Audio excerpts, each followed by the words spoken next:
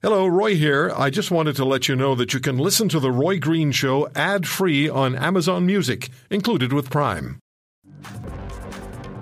More Canadians remain incarcerated in China, including Robert Schellenberg, who's facing the death penalty. Now, with the two Michaels in Canada, does Ottawa have any cards left to play against Beijing?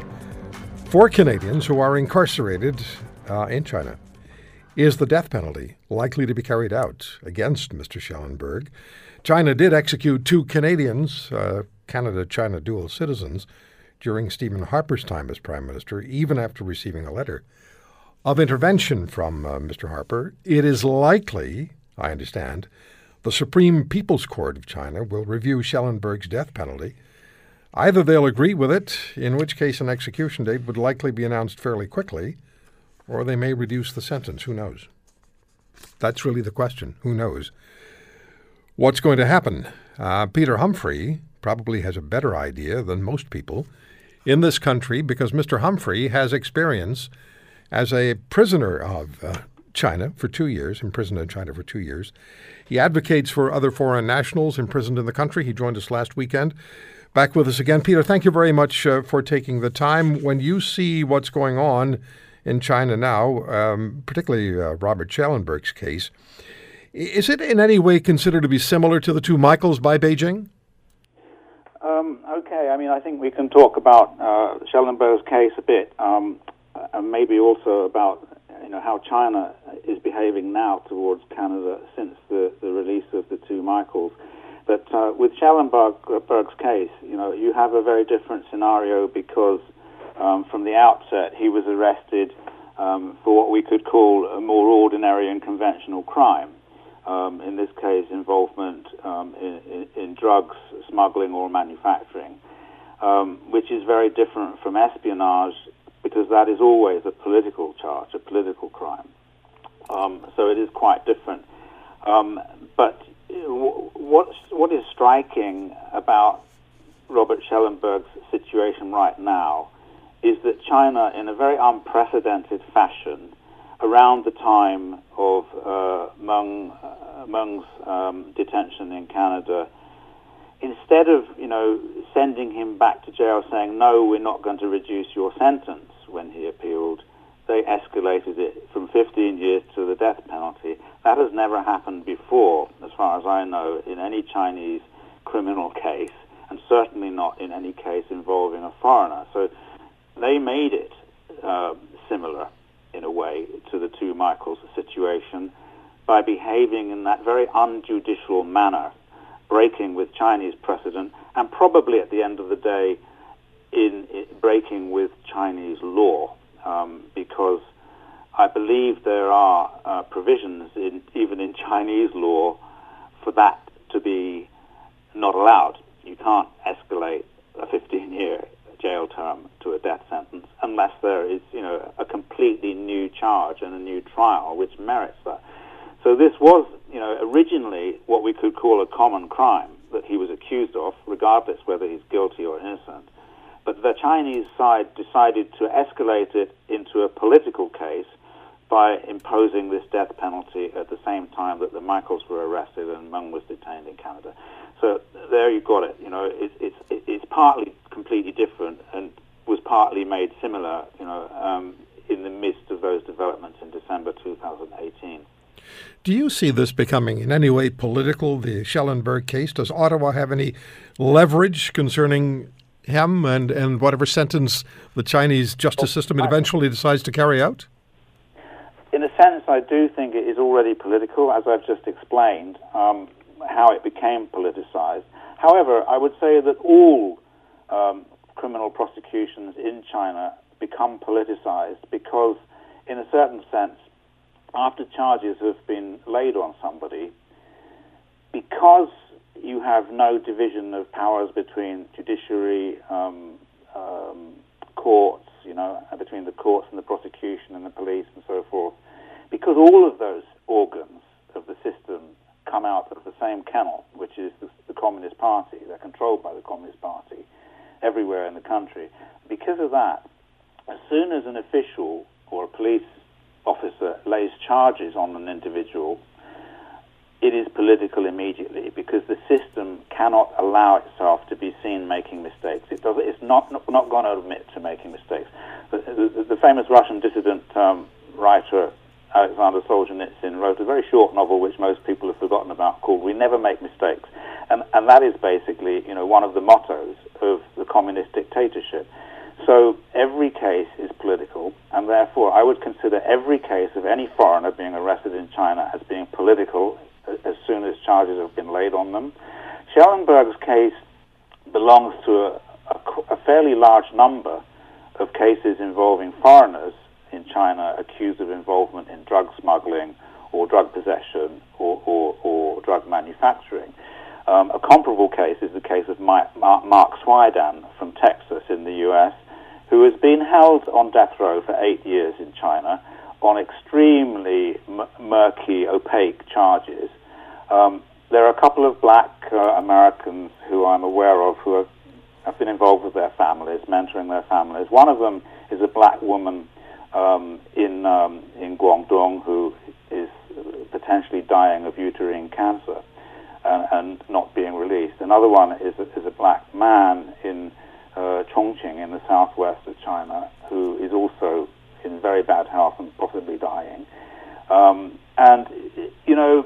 I see all these cases, including Schellenberg's, as political because they in the end, nobody's going to admit to making a mistake, and it's very, very convenient to have an inventory, a stock of foreign prisoners in the warehouse for future bargaining, and that's how I see them being politicized, including Robert Schellenberg.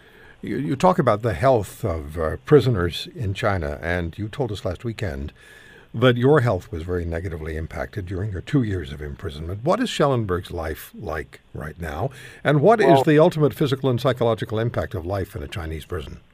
I mean, I honestly don't know any facts about Schellenberg's health condition at the moment, except that when I saw him at the on camera at the appeal hearing a couple of years ago, I could see that he was mentally very distressed by what was going on around him. But physically, all prisoners suffer from deprivations of nutrition, inadequate, if at all, inadequate medical attention, and very rough cell room conditions. In the pre-trial cells, prisoners are typically,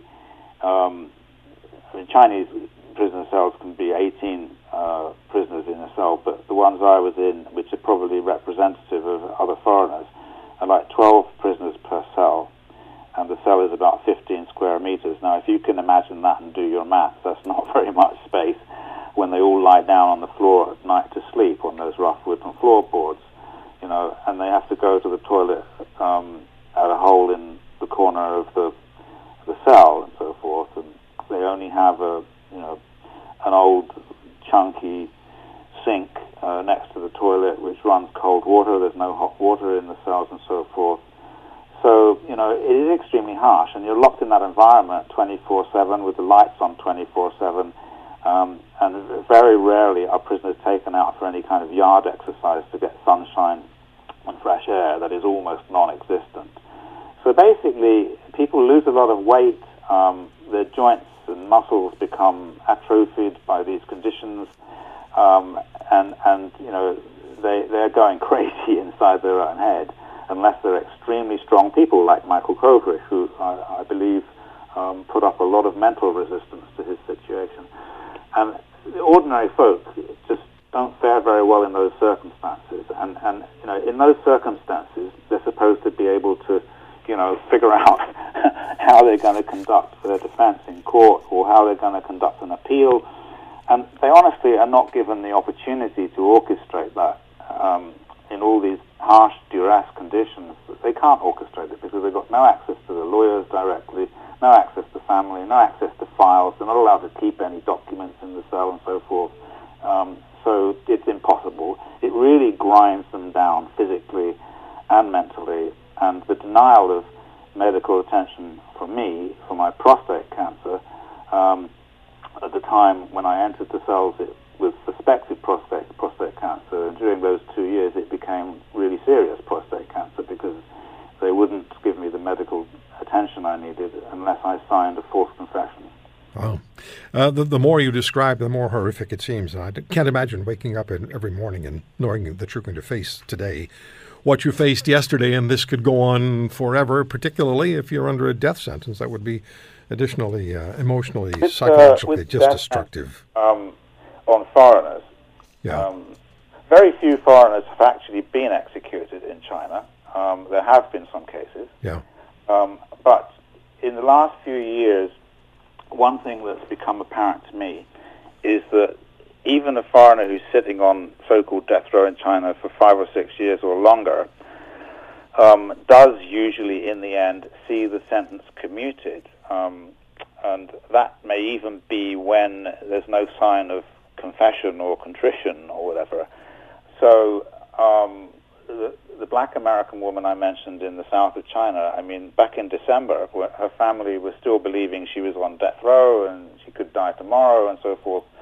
But we discovered that her sentence had been commuted without the family being informed to a life term. And I've seen one or two other cases like that. But it's not over yet for Mr. Schellenberg, I'm afraid. No. It's hard to say which way it will go. I mean, there is supposed to be a final review. You know, they call the word "final" seems to be used more than once. Final review by China's Supreme Court. Right. My gut feeling is that it should be possible to convince that court that the decision to escalate his sentence to death was illegal. All right. Or at least it didn't follow the rules.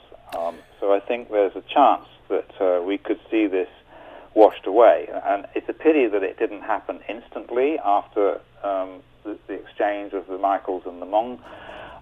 It didn't happen instantly, and I presume that is because China wants to leave Canada dangling on a thread in a certain way. Right. China believes if we do this, then Canada's got to behave itself towards it. If you want to hear more, subscribe to The Roy Green Show on Apple Podcasts, Google Podcasts, Spotify, Stitcher, or wherever you find your favorites. And if you like what you hear, leave us a review and tell a friend. I'm Roy Green. Have a great weekend.